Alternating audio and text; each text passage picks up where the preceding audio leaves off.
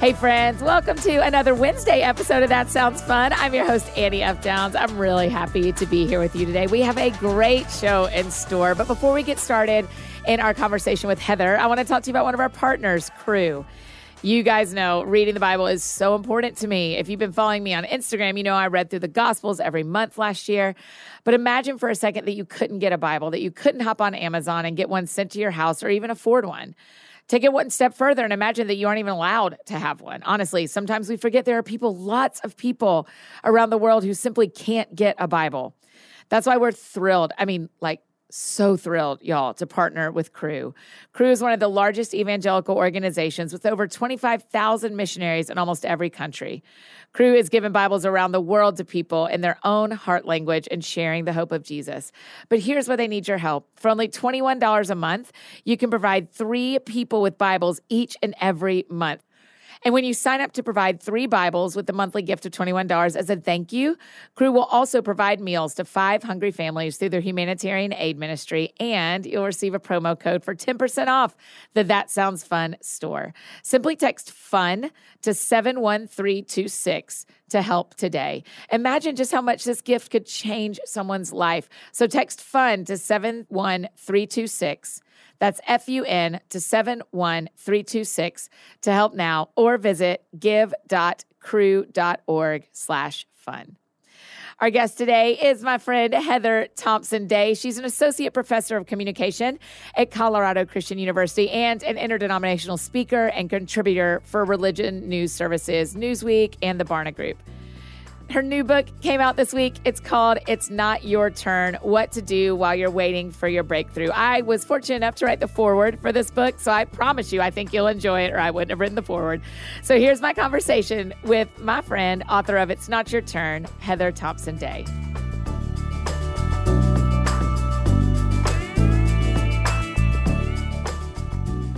Okay, Heather, welcome to That Sounds Fun. I'm here. I'm excited. Girl, I'm so excited. This has been I've been ready for this. I've been ready for this conversation. Will you back me up? Here's what I don't know. I know when our friendship started. I don't know when you started writing. That's a great question. So, the answer is that I've been writing since I was a child, right? But I've been publishing for the last 10 years, 7 to 10 years. Yeah.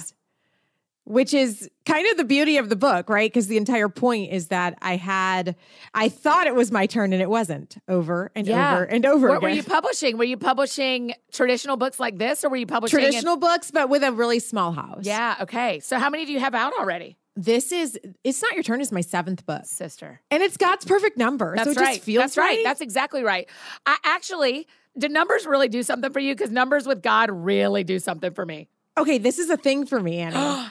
Let's go. Dear everybody, we're about to get so prophetic up in here. I am really into biblical numerology. Me too. And I research a lot about the symbols of numbers. So in my Bible, I read my Bible cover to cover every year. And I like to write down dates. That way, as I go through, I can say, okay, well, I just did it today. Something's coming up for me on July 4. And I'm like, okay, well, this is 3 years. And we know that 3 is a time of completion, right? So there's all these things. I will mark things on the calendar, 40 days, a time of testing of my faith. This is normal, Heather. I live by 40s. God does them to me all the time. No, there's something to it. I think God keeps anniversaries with us that we have no idea we're even keeping. And so I tell people this, watch your calendar, because there is something, because you see it in the Bible all the time.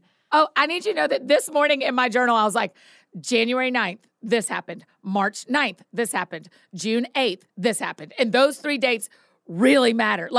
And God was not playing. He was not playing. I said to a friend last weekend, I think God wants me to see as many Easter eggs in my life as I want to see. Right.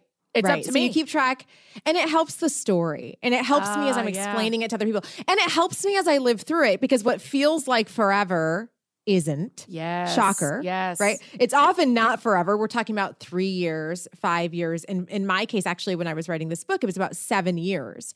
And I keep track of those things. Yes. It's 7 years. And I'm like, that's okay. 7 years of famine, and I'm hoping for 7 years of plenty, and we'll see what happens. Yes, girl. Okay, how do we, for our friends listening, how do we get into these Easter eggs from God? How do we get into biblical numerology? Sounds really big to me. I'd like to just say I like paying attention to the dates and to numbers. And How do we get into it and not get weird? For me, I've just learned to be okay being the creepy Christian because that is, for whatever reason, what I've become. But so Beth Moore said this thing on Twitter recently that I said, that was so convicting. And she was just saying how it's so important that in her whole ministry, in her career, she has always taken time after a big moment, whether of rejection and pain or excitement and gratitude, to go by herself and reflect and to honor that moment and to write it down and to put the date so she remembers it. Right. And so those things, right? Taking time after the call, either bad or good, to go write down and process your feelings and knowing that I can come back to this later and I can remember and relive how I felt in this moment. And I just think it's so important to be able to share. I'm really big into stories too. I did my entire dissertation on storytelling and how it affects the brain. Sharing stories with other people. And we do that better when we really keep track of them. And to me, a lot of it is I want to pay attention in the middle, not just in the end, especially with where I go there is something, because even those 3 dates I just told you, this isn't the end, this is the middle, but I'm starting to notice a pattern. And with me and God, when there is a pattern, it's the way I see seasons. I think without him opening my eyes to 40 days worth of something or 7 years worth of something, or I'm 40. This is my 40th year. This is when technically I leave the desert. And I'm stoked for my Jubilee year. I'm yeah, we're doing all this. We're doing all this. And I just feel like the invitation is to a depth of friendship with God for me. Does that feel true for you? That may not be true for everybody, but for me, it's deepened the friendship side with me and God. I think what it's done for me is just help me trust that there's a plan. You just said the number 40. Jesus goes into the desert for 40 days. And when he's tempted by the devil, right? 3 times in the desert. And I think what people often don't realize is in those temptings, he's actually responding with the verses that the Israelites should have responded to in their 40 years of wandering. Wow. So when I pay attention to these so essentially what happens, by the way, is so where man fails, Christ redeems. And then he starts his ministry. Where man fails, Christ redeems. And that changes everything for me because it just reminds me that God is incredibly intentional, incredibly symbolic. So there's no oops. Yeah, He's in this with me, right? And I can trust. I tweeted this last night because I've been trying to pray it to myself because I'm in a season right now of just, where are you? What's happening? And I just keep saying to God, take my tiny brain and my tiny hands and my tiny heart and my tiny mouth and help them all to trust you, right? Because he knows what he's doing. Here you are at book launch, and here we are dying over how much we love numbers in the Bible. And yet you're I'm in a hard season. So here's what I've discovered. Unfortunately, we don't graduate from hard seasons. Say it. We don't. I genuinely at some point tricked myself, I think, in the last couple of years in believing that we did. I just kind of thought, I'm done with that. I'm done with doubt. I'm done with feeling where are you, God? Because I know he's here. And I've entered a season, somebody I love very much is sick, terminally ill. And so I've just been in a season of, where are you? And what's the plan? And what's happening? And it feels like you're not paying attention to the things that I'm praying to you right now. And I have to remind myself that he doesn't take us around, he takes us through. And here's what I say to my students. I'm a professor of communication. And I say to my students all the time, because they'll come in my office and they'll say, Dr. Day, you don't understand. I prayed and I cried and I tried and I don't feel anything. And I say, sweetie, it doesn't matter if you feel it. It doesn't matter. And so that's what I'm saying to myself, Heather. It doesn't matter if you feel it. Yes. And if all the devil has to do to get us to quit is hurt our feelings, we'll always quit. Listen, are you just quote factory today? If all the devil has to do. Listen, you're right. You're so right.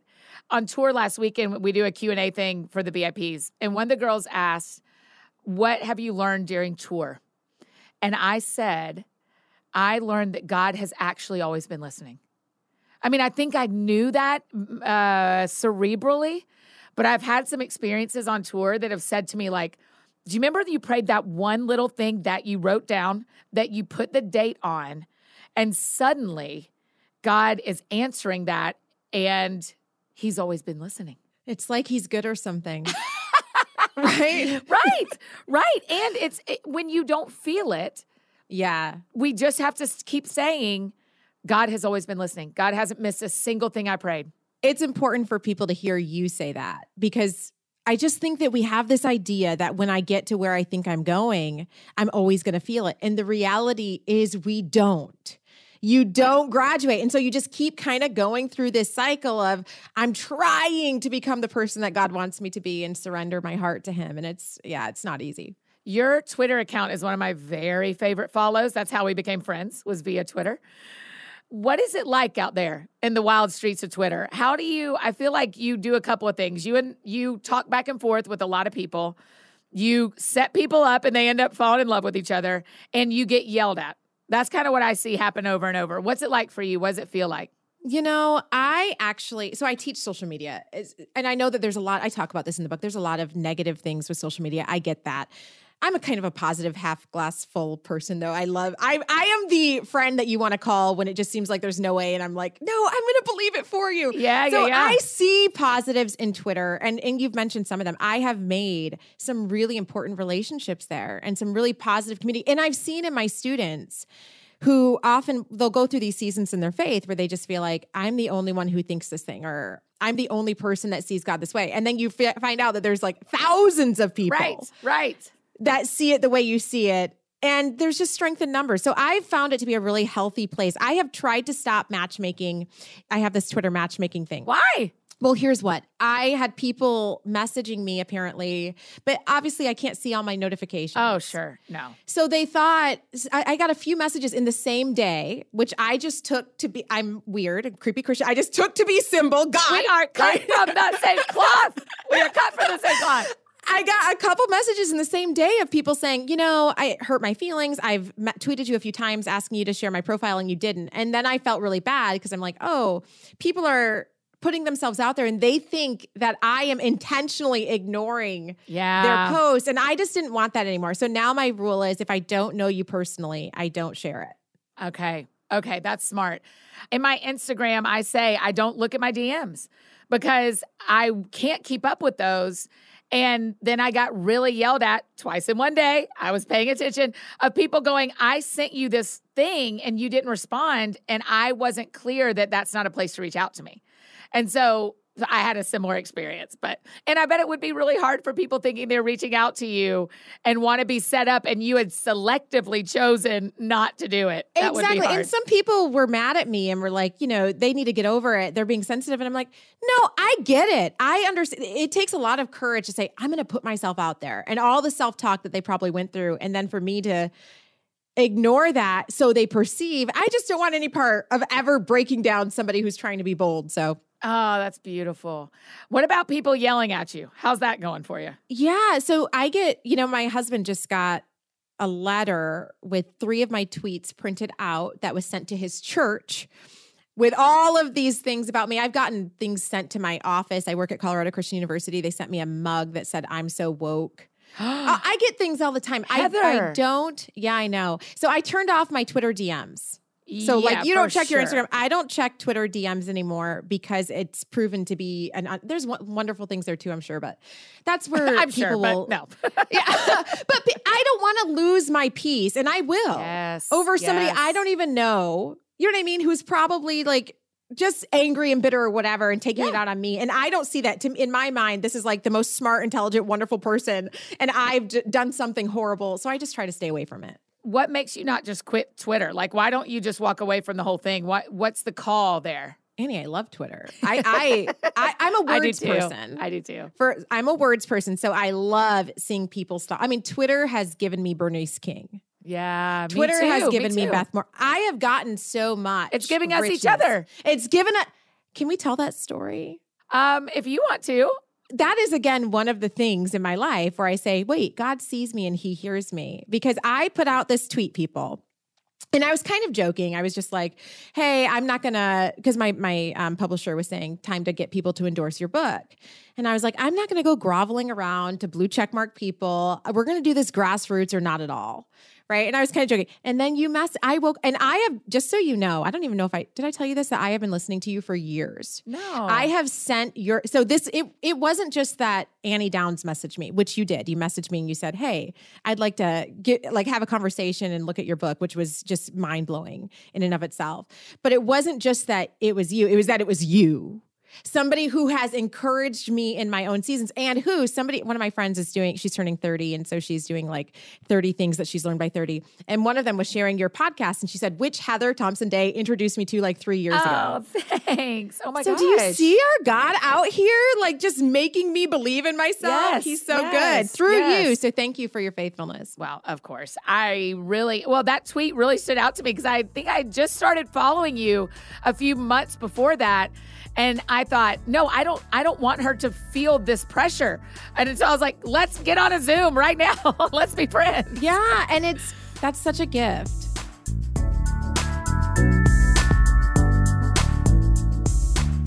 Hey friends, just taking a short break from this conversation to give a shout out to our amazing partner, Literati. If you've always said you wanted to read more, this summer is yours for the taking. Empower your inner reader with the Literati book clubs, where you can read alongside some of the world's most inspiring authors and leaders.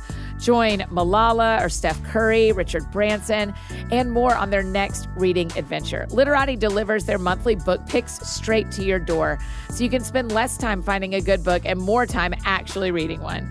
Whether you're enjoying beach reads with Ellen Hildebrand or exploring mythic realms with Joseph Campbell scholars, you'll find their brilliant insights on the Literati apps. Authors, leaders, and activists spark lively conversations in 12 different unique book clubs, which I think is so cool. It's really engaging a diverse community of readers from all around the world. That means you can literally talk about Steph Curry's favorite books with, you guessed it, Steph Curry. Y'all, I'm part of the Atlas Obscura book club, which is like a wanderer's guide and a travel publication subscription. And y'all, I am loving it. It's so cool. They also host exclusive interviews with the authors themselves, where you can ask your biggest questions and get the insider answers you won't find in any other book club.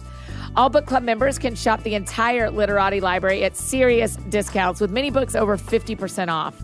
You can move freely between clubs or use the standard membership to access everything and choose the books you want delivered. Reimagine what a book club can be. Redeem your free trial at literati.com/soundsfun. Head to literati.com/soundsfun to learn more and read more with Literati. LITERATI.com/soundsfun. And now back to our conversation with Heather.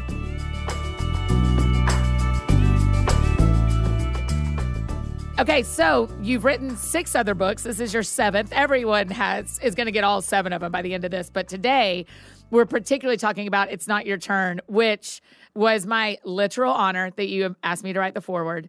I could not believe it. And so I got to read this a while ago, and it is so good, Heather. It's just so good.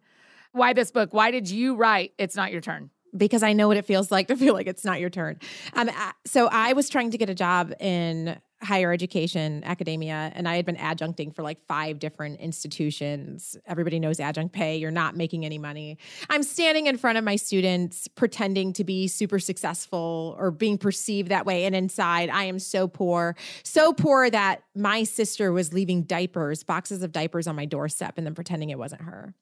And I had just felt like, God, I didn't even take a summer off. I went to college from 2005 when I graduated high school up until I finished my PhD in 2018. I never took a summer off. Oh my gosh, you never took a summer off? No, I always did like 21 credits a semester. And it just felt like I'm supposed to have a job right now. And here I am struggling. And at this exact same time, one of my best friends since 3rd grade calls me and she's like, Heather, you're not going to believe it. And I'm like, what? She's like, I just got hired at NASA.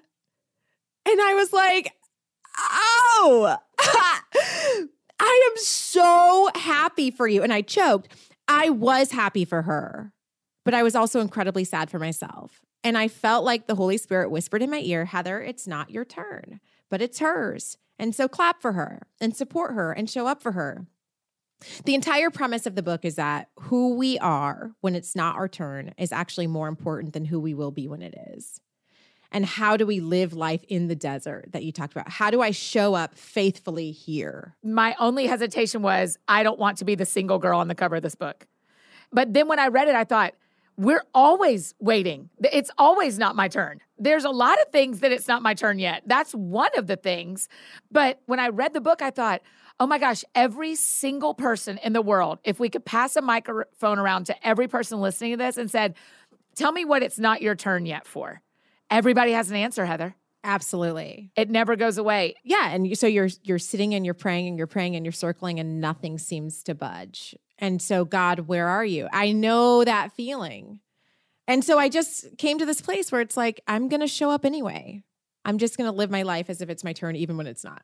I'm thinking about my friends who are listening, who are like in the bed and can't get out because it has been so long not their turn. And Heather, there are some of us, well, all of us will die wishing that something had happened that doesn't happen. How do we get out of bed today? How do we get up into our life, even though it has been so long not our turn? I think by suspending our judgment. And that's something I have to do all the time, is to say, for today, I'm going to suspend my judgment on who God is and what he's not doing. And I'm just going to show up.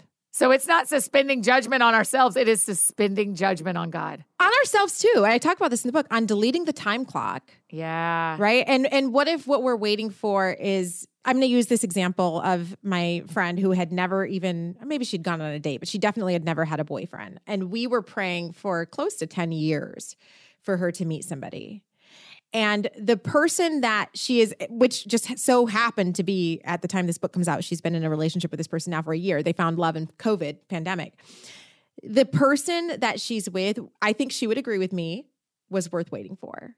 It's not even just like a normal relationship. This is like an incredible, she's Black, he's white. He's reading a book right now about raising biracial children. Like, how many men, before you're even engaged, buy a book about how to raise biracial children? He's just really, really, really special. And she would tell you it was worth waiting for that, but she would have never said that probably in year 1 or year 2 or year 3 or year 4 or year 5 or 10. Yes.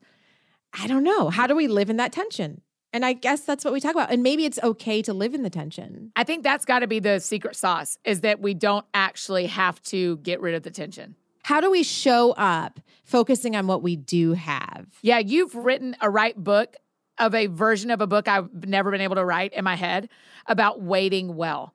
Because we're never going to stop waiting, and we're never going to stop wanting. We just have to learn how to want really well and wait really well.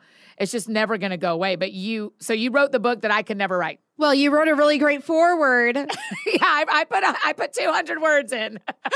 But I mean, a solid, well-crafted that was all words. I could do on this topic. So the Lord knew. The Lord knew. It was beautiful. And yeah, I think a lot of people are going to relate to it. Let's talk about professionally when it's not your turn yet. There are women listening who want to be teaching on Sunday mornings. There are men listening who want to move up in a company. There are families listening who are wishing that they lived in a different city, who want to work for NASA, who keep getting rejected as an astronaut.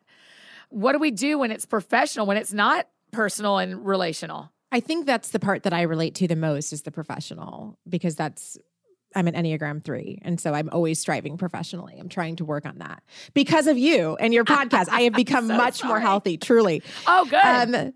I think what we do is we show up with what we have. So Martin Luther King has this fantastic quote that is life-changing. And I think he was doing a senior graduation when he did this talk, but he says, if you're a street sweeper, you show up and you sweep those streets so intentionally and beautifully and joyfully that all of heaven has to pause and say, oh my God, look at this street sweeper. And I know that sounds romantic, but I started trying to just live that way. I had this moment, my book had been rejected. This same book had been rejected for like the 8th time. No. And I'm sitting, I used to go to the Christian bookstore and just look at all the different Christian publishers and say, I was rejected by this one and this one and this one. Oh, I remember what they said. And I was sitting at lunch with my friend, Tatiana, and she's like, Heather, stop thinking that your life is going to start when you get to this metaphorical there. Life starts here. And I just remember I got goosebumps when she said, I felt like it was God speaking to me. I walk across my campus. I'm about to teach a class I had a full-time job at least at this point. I'm teaching a class to about 5 students after lunch who all their heads are down. They don't want to be there. And I just said, you know what? I'm going to teach this class as if this is the most important thing I'm ever going to do with my entire life.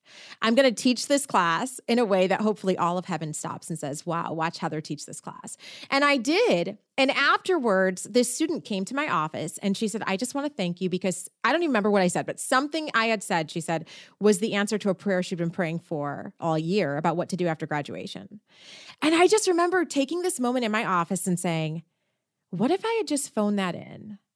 As I have done in the past. What if I had seen them, they weren't really into it, they didn't want to be there, and said, you know what, I'm just going to do the bare minimum, finish the class and let them go. Yeah. I just think our anointing begins the day we believe we have one. Dude. And Joseph is no less anointed in the pit than in the palace. Yes, that's right.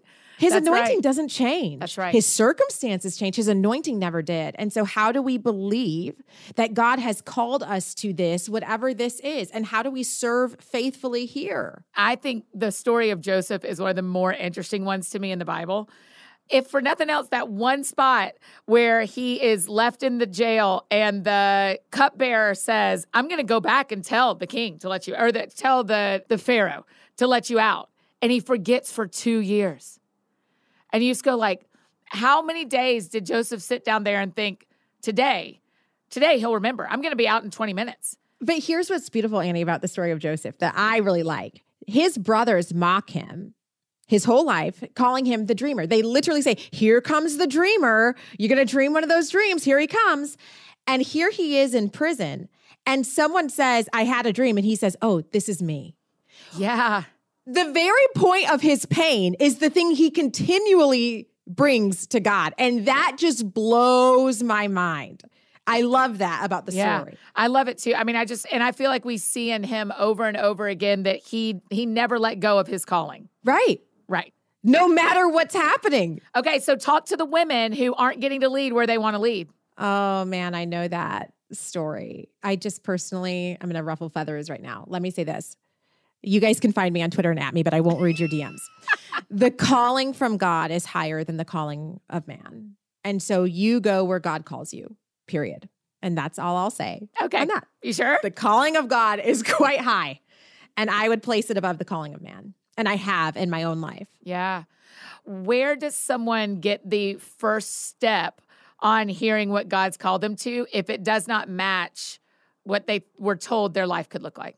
Yeah, I think we have to remember that a calling comes from outside.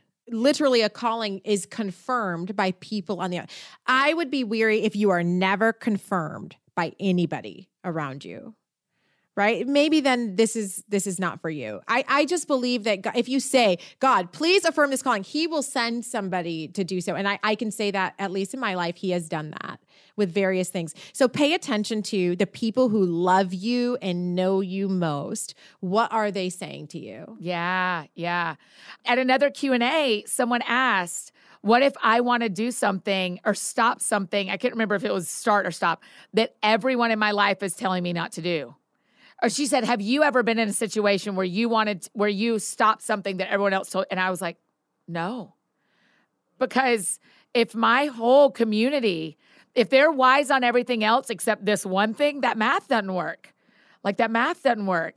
So how do you find those people around you? How have you found, Heather, the people around you that said, hey, keep publishing, keep going, don't give up? It's, how'd you find those friends that you trust not only will tell you the encouraging thing, but the true thing? On this one, I think this is my own privilege and I'm really lucky. I don't have tons of friends, but I do have a handful of really quality human beings who I trust as if, again, God is speaking to me himself. My parents, I trust my parents with everything. My husband, I trust him. If my husband says, I don't think you should do this, that is, and I'm an egalitarian, I still will stop and say, oh, because I respect him and he knows me and I know he knows God, I hear his counsel. I respect it. I have a handful of best friends as well. So I would say, and how else do you survive, Annie? How do you survive people sending things to your husband's church? Or how do you survive people sending things to your work if you don't have that? I don't think you do. I don't think you do either. I really don't. You have to have the community. Even if it's 2 people, 3, you got to have somebody that this person has my back, or else you can't survive all the other stuff. Part of me wants us to say, chase the community before you chase the calling. Yes. Right? That is good. Because if you chase the calling first, but you're alone, you will get picked off by the wolves. Okay, I'm obsessed with Taylor Swift. I have a deep, this runs deep. Let's my go. Taylor Swift thing. Okay, yes. I am a huge Swiftie. And she says that in her documentary, that she stands up. I think it's the second time she won Album of the Year. And she looked around and she said, I don't have anybody with me in this. And she said, I've got to do my career differently. I don't ever want to stand on this stage and accept something I've worked for with nobody to share it with. And I got goosebumps as I watched her talk about that, because I understand that drive to be successful in whatever sphere you're in. And then to forget that the important thing, COVID really gave that back to me. Really? I would say before COVID, if I got a speaking engagement, I took it. Because my brain always said, this could be the one. This could be the one that makes it your turn. And now I think my primary focus now is just to be a mom to my kids. Really? And I trust that, like, God is bigger than any singular speaking engagement. If he has something for me, I'll get there. But I've got to be faithful with what I have. And right now I have 3 little kids. How little? My daughter is 9, my son is 8, and then I have a baby who's not a baby anymore. He's 5. And so I can't go all over anymore. I have to I chose to have children. And I need to steward that. And I need to be faithful to that. I mean, I also think seasonally, there was a time where we said yes to every speaking event because that was my season. Like, that was kind of like this. I know my call right now, and my call is to go and teach anywhere that'll have me. And so it was, unless the Holy Spirit gave us a hard stamp no, but that's not my season anymore. And so I have to trust that it's not my turn. Like, I'm in a different way. I'm not waiting for it to be my turn. It was my turn, and it's not my turn anymore. And you know what happens that's really beautiful when you say no is you get to recommend somebody else. That's exactly right. I have found that to be a really fulfilling thing, to say, oh, but I can't go, but can I tell you somebody who I think is really good that you would really love? I just think that that's important, to create turns for other people. Yes, I just met Jamie Kern Lima. She was one of the live interviews. Do you know her? She's the one who founded IT Cosmetics. Okay, yes. And one of the things she says is, I never go into a room where I don't take another woman with me, because I got the invitation and I can give her an opportunity. Wow. Right? I want to live that way. Me too. But I feel like you do. You do live that way. I know, because I'm sitting here because of you. You live that way. And I just deeply want to be that person. And I think that God's going to honor that. I know. I just watched her. I was like amazed. And I could do it so much better and so much more often. But watching her, I'm inspired to do that, to go like, man, we can take people with us anyway. And like, we always get a +1. You know, like when you go to a conference, you get a +1. When I go to a conference, I get a +1. We can always take a person with us who wants to experience that world. When you get to where you're going, go back for people who are still where you came from. Yes. I think women really understand that. I know minorities really feel that burden. Like, you always go back and you say, how can I create turns for other people? And you're both of those things, right? You're a woman and a minority. Do you feel that more profoundly than you think I do as a white person? I definitely have a very heavy sense of the privileges I have been given, and how can I make sure that I stop for people who haven't. I'm going to say, and it's not even just that, like me having 2 parents, I really fully see is a huge advantage. I start the race way farther ahead of everybody else. I know that because I'm a professor to students who don't have that. And I see how difficult it is to overcome. And so I think we all have privilege in various spaces. And how do we pause and say, let me go back, and how do I give God what hurts? Where did I feel failed in my life? For me, that was also mentorship. I never had a mentor until now, into adulthood, but definitely as a young person, nobody ever stopped for me except for my parents. And so I'm just really conscious of that as a professor. I want to give students what I didn't have. I want to stop. And if you sit in my office, I want to treat you as if you're the most important thing I will do with my life. If all of heaven is stopping and watching. All of heaven is stopping and watching me talk to you. And I've seen it bear so much fruit. And you know what? I think in those spaces, even when it felt like it wasn't my turn, when I stopped for other people, there's like this fulfillment that you just can't describe. That's right. Because what God's actually going to ask us about in the future is not how many books we sold. That's not on the top of his how'd Annie do down there question list. It is how is your staff when they don't work for you anymore? Who have they become? And how do your friends feel treated? And how the people you love feel treated? I mean, like, Did I love is the question, not did I make money? And we have it so backwards. And I just talked about this recently because it's like, I was just reading Isaiah. I'm in Isaiah right now. And I think in Isaiah 20, it talks about how God tells Isaiah to walk barefoot and naked for 3 years as a symbol against Egypt. And I was just like, to be used by God in my mind, right, is so much different than Isaiah's commitment to be used by God. And so maybe our ministries are bootstrapped and we just feel like nobody gets what I'm doing, but I'm sure Isaiah felt like that. And that's actually the call that he gives them.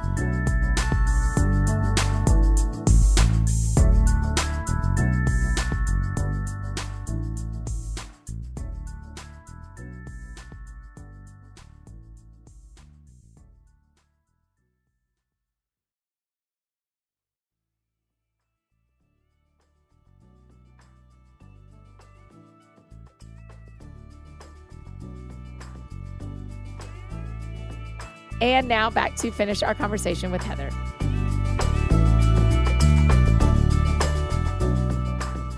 You said you read the Bible every year front to back. I do. Do you go by a plan? Do you have like a 1-year Bible that you read, or do you have a plan? How do you do it? So I read this quote by J.I. Packer that said, any Christian with his, and I've added her, his or her soul will read the Bible cover to cover every single year. And I just remember, I think I was working at a summer camp at the time I read that. I was probably 19 years old. And I just realized I'm a Christian and I've never read the Bible. I've read it, but I had never read it all the way through. And I just said, that's kind of weird to ascribe my life to something I don't even fully read know. Every page of, right? Yeah. So every year I read the Bible. I read 5 chapters a day and I finish every 9 months. So I just read it from Genesis to Revelation. I do 5 chapters a day. It takes me about 25, 30 minutes. It's actually not even time consuming. And here's what I love about it. A lot of people get excited to read the Bible in Genesis and then they hit like Leviticus and they're like, okay, I'm done with this. Bye. Right? And I get it. Yeah. Bye, Felicia. No more. But I feel like I'm only in Leviticus for a week. Okay. Yeah. Because totally. I read 5 chapters a day. You can do anything you can survive Leviticus for a week. I mean, honestly, if we want to be real straight up with people, you can survive Leviticus for a month. You can actually do anything. So you can. You're tougher than you know when it comes to being bored in your reading. And here's what the Bible's actually a hill I'll die on. I know the Bible changed my life. I have no doubt. And I read Rachel Held Evans Inspired, and it like just opened my eyes to a different way to see scripture. But it just showed me that even progressive, conservative, it doesn't matter. The Bible is inspired and you want to connect to that power, period. How many times do you think you've read the whole thing? Oh, I'm on my 11th time through, and I keep track because numbers matter to me. My girl, listen. Let's talk about it. Okay. I will give you the full confession. I'm on my first time through. Are you right now? And I've been a Christian for 35 years. I can tell you the day, May 8th of 1985. I've been a Christian for 35 years. And this is the first time I've ever read it front to back and have not quit. I've tried. All the times I've tried. And I've studied it forever. It's been a part of my life forever, but there is something different about reading. And I'm like, here we go. This is my new pattern. This is a new thing I do. And I'm loving it. What it has given me, is obviously like the notes that I make as I go. It just reminds me of the prayer so that when I go back through the next time, I'm like, oh, this wasn't even that long ago that I was feeling this. Yeah. But I'm telling you, people, hear me when I say this. The symbolism in scripture will blow your mind. And it was available to just me. Like, I didn't need an evangelist to teach it to me. I didn't need to watch YouTube videos. I didn't need my dad, who's a pastor, to explain it to me. As I read it, the Spirit started working with me. And each time through, I've noticed, it's crazy how I still notice like just now, on my 11th time through, I noticed Isaiah walks barefoot for 3 years and naked. Literally with his butt showing, it says. With his buttocks out, 3 years. I mean, what a call from God. And that really humbled me to sit in that with God for a while and to just say, man, I've got to move these goalposts and I have to be a healthy Enneagram 3 and let Jesus be my number one focus. Yeah. Last year in 2020, I read the Gospels every month. So I read Matthew, Mark, Luke, and John, 3 chapters a day, 12 times. Yes. And had a very similar experience to what you're saying of like every month there were things I was like, how did I not see this? I've read these words 9 times. Yeah. It's why I'm reading the whole Bible this year is because of the experience I had in 4 books last year made me ravenous for 66. And it's only like 15% of Christians who read the Bible daily. I talk about this in the book, there's over 3,000 promises available to us in Scripture, but our brain can't respond with things we haven't read. Yes, that's right. Like I said, I'm okay being a creepy Christian. I will say out loud in my house, do not fear, for God is with you, right? Like I will claim Scripture over my space. I will walk around my block saying Scripture, and I don't know what it is. Well, I do know because I read a lot of neuroscience. It literally changes your brain. 100%. Your brain can't distinguish the difference between fact or fantasy. So once you say it, it's as real as the ground you're standing on. So what do we say to our brains? For me, for a long time, I was always focusing on these negative, self-destructive thoughts. And even if I'm being dramatic, my brain can't perceive that. Yes. It becomes as real as the ground I'm standing on. So now I'm not saying to be a creepy Christian where the house is burning down and you're like, it's fine. God's good. I'm not saying that. I'm saying we acknowledge this isn't good right now. For me, it's student loans. I think about student loan debt all the time because I have a PhD, right? So I always say, I am never going to pay these student loans off. And I had to stop and I had to say, I can't pay them off yet, right? And then I'm going to respond with some promises of God over my student loan debt. Joseph Robinette Biden, if you're listening, please help a sister out. Right. Because we struggling out here. We struggling. I think it was Matt Chandler a couple of weeks ago say that one of the things it says in Revelation is that we worship in the face of our enemy. That like we are literally singing in his face. And so that has changed my like, oh yeah, when I'm like singing in my house, when I am speaking Scripture in my house, I'm like, it isn't to a neutral piece of land. It is like, I'm going after something. And I have to protect my own heart. Living alone, my brain can spin out, Heather, and believe everything that isn't true. And I'll be crying and saying stuff that isn't true because I've spun out by myself. And that's when I go like, no, Annie. I mean, I had to do it last night. I got up off the couch. I was like, Annie, do not fear. You have nothing to be afraid of. You have nothing to be afraid. I mean, I just have to like do that. And that's how we change our brains. Though I walk through the valley of the shadow of death, not around, no helicopter over, we going through. Right. But thou art with me. What do we say to ourselves? What's a mantra we can say to ourselves when it's not our turn? That was the mantra for me, is it's not your turn. And that was enough. I think something about that still gave me hope that a turn would come. Right? That this wasn't the final destination. And that's why I started saying it every time I got a rejection or every time I felt like somebody else got what I should. You know how, have you ever prayed those prayers where it's like, it feels like everybody around you is getting the answer to the prayer you're praying. And you're like, that's the wrong address. Right. Lord, like, right. There's a mistake here. Right. I didn't notice this until my last time through Scripture. Abraham is praying to have a child. And at this exact same time, it says in Genesis, 318 servants are born in his own house. So here he is praying for a single child, and 318 people are born all around him. And I'm sure he feels like, are you serious? Right. And did you promise me this or what? And here's 318 other people. And do you know that that's what helps? That's why Scripture to me is so helpful, because it's like, this doesn't mean I'm doing anything wrong. You're not broken. And it doesn't mean that you've lost favor. And it doesn't mean that he doesn't see you. Like Moses, we're talking 80 years. How long does it take for hope to die? Year 1, year 2, year 3? At year 70, do you think Moses is still like, yes, I've got a call on my life? Right. You know what I mean? It's like, we aren't alone. And what if it's okay? And how do we just be faithful in the desert? How do we hit the podcast button on when there's 5 people listening? And I really think God needs a generation who's willing to hit the podcast button on for 5 people. We don't deserve 5,000 if you won't show up for 5. And so let's do the work. That's right. You won't get the 5,000 if you don't show up for the 5. I mean, God, it's a promise in Scripture that you and I are telling people to get into. The promise in Scripture is he will trust you with a lot once he trusts you with a little. There's this verse. It's so good. It's like, if you can't run with men on foot, how can you run with horses? And so we got to start just running this race. Just running. How many of our friends can list 318 couples they know have gotten engaged and they haven't gotten engaged? Yes. Right. I mean, that's it. And you just go like, in your own house, you may see over and over, everybody else get the answer that you wanted. They aren't getting your person. They aren't getting your job. They aren't getting your child, but they're getting your answer. And you go, okay, it hurts. You're allowed to say it hurts. And then you go, not my turn. Okay, not my turn. Let's celebrate. Let's throw baby showers for all 318 of those people. And it's painful. But and again, this is me being the optimist. I know some people will say that's prosperity gospel. I know, right, that sometimes we never get the prayer we're looking for. I get that. But I don't see how living with hope is ever a bad thing. And so until I die and this hasn't happened, I'm just going to live my life as if it could. And I need that hope. For me, I need it. Mm-hmm. I have people that will criticize me and are like, yeah, but not everyone's going to get that. I know that. But why?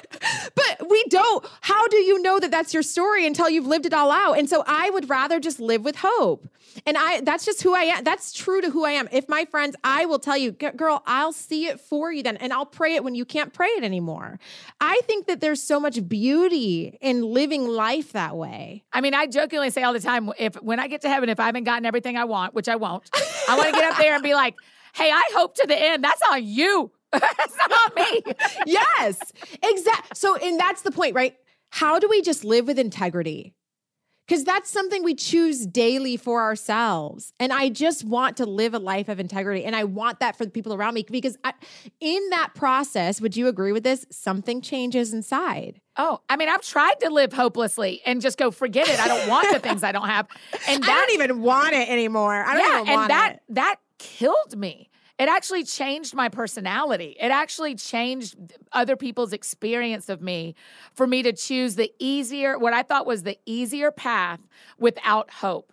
But what it actually did is it dimmed my light to not be hopeful. It hurts more to be hopeful, but it makes me brighter and truer and more, I mean, integrity is the right word. It makes me more fully who I am and truthful and more authentic to be full of hope, even when it hurts. I think for me, and everybody's personality is different, so I don't want to say everybody has to live this way. For me, I have found when I say I don't even care anymore or whatever, it's actually me trying to protect God from hurting me. I don't know how to be honest and say I do care because then if he doesn't do it, then it feels like, well, then you don't care about me. And then it's personal between me and God. And then it's personal. That's right. And so it's just better for me to say, hey, it's not my turn right now. And we'll see what happens tomorrow. That's so much of what I wrote in Remember God is I was like, I'm not sure you're kind. And this is terrifying to come up against the only relationship that I thought was all the way trustworthy and wonder if it's actually trustworthy. Wow. Right? Because at some point it got to like, hey, now it's you and me. Now my problem isn't with people down here. Now my problem's with what you're doing. And that's scary. Stephen Furtick has this great quote. He says, trust is God's love language. And I've never forgotten that. And even in the season I'm in right now, I'm just having to trust that, what does scripture say? He who designed the eye sees. And he who designed the ear hears.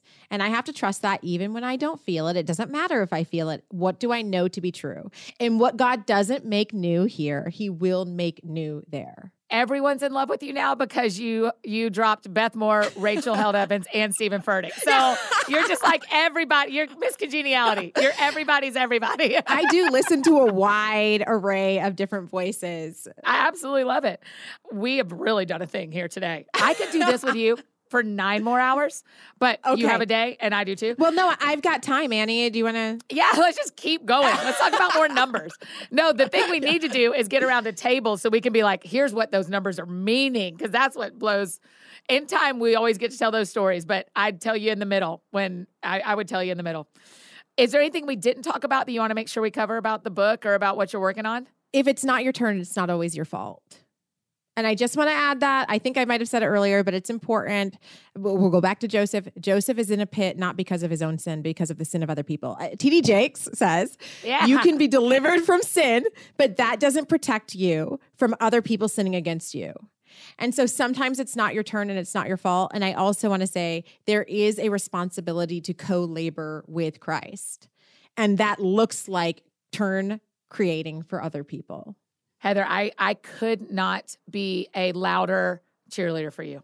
I mean, I've got the outfit, I've got the pom-poms. I am leading the parade of making sure the world knows what a gift you are. So I'm so thankful you made time for this today. Thank you so much. What an honor. Girl, of course. The honor is mine. Really, really. The last question we always ask, because the show is called That Sounds Fun. Tell me what sounds fun to you. I'm the type of person, I grew up sitting on the porch with my grandma. And so what's fun for me is sitting on a porch or on the deck and watching people go by, but sitting there with my family. That is, to me, that's what heaven is. Heaven is going to be the filling of every room where we can just sit on that porch and watch the people go by and wave at our neighbors, but have like the best time with our people right there in our room. That is my idea of a good time. Yeah. Oh, I love that. Me too. Front porch in the summer. Front porch, right? There's nothing like it. There's nothing like it. A rocking chair with a cushion. Don't give me a rocking chair without a cushion. I will not last. I'm 40. Can't do it. But give me a rocking chair with a cushion. All right, Heather, you're the best. Thank you for doing this. Thank you so much.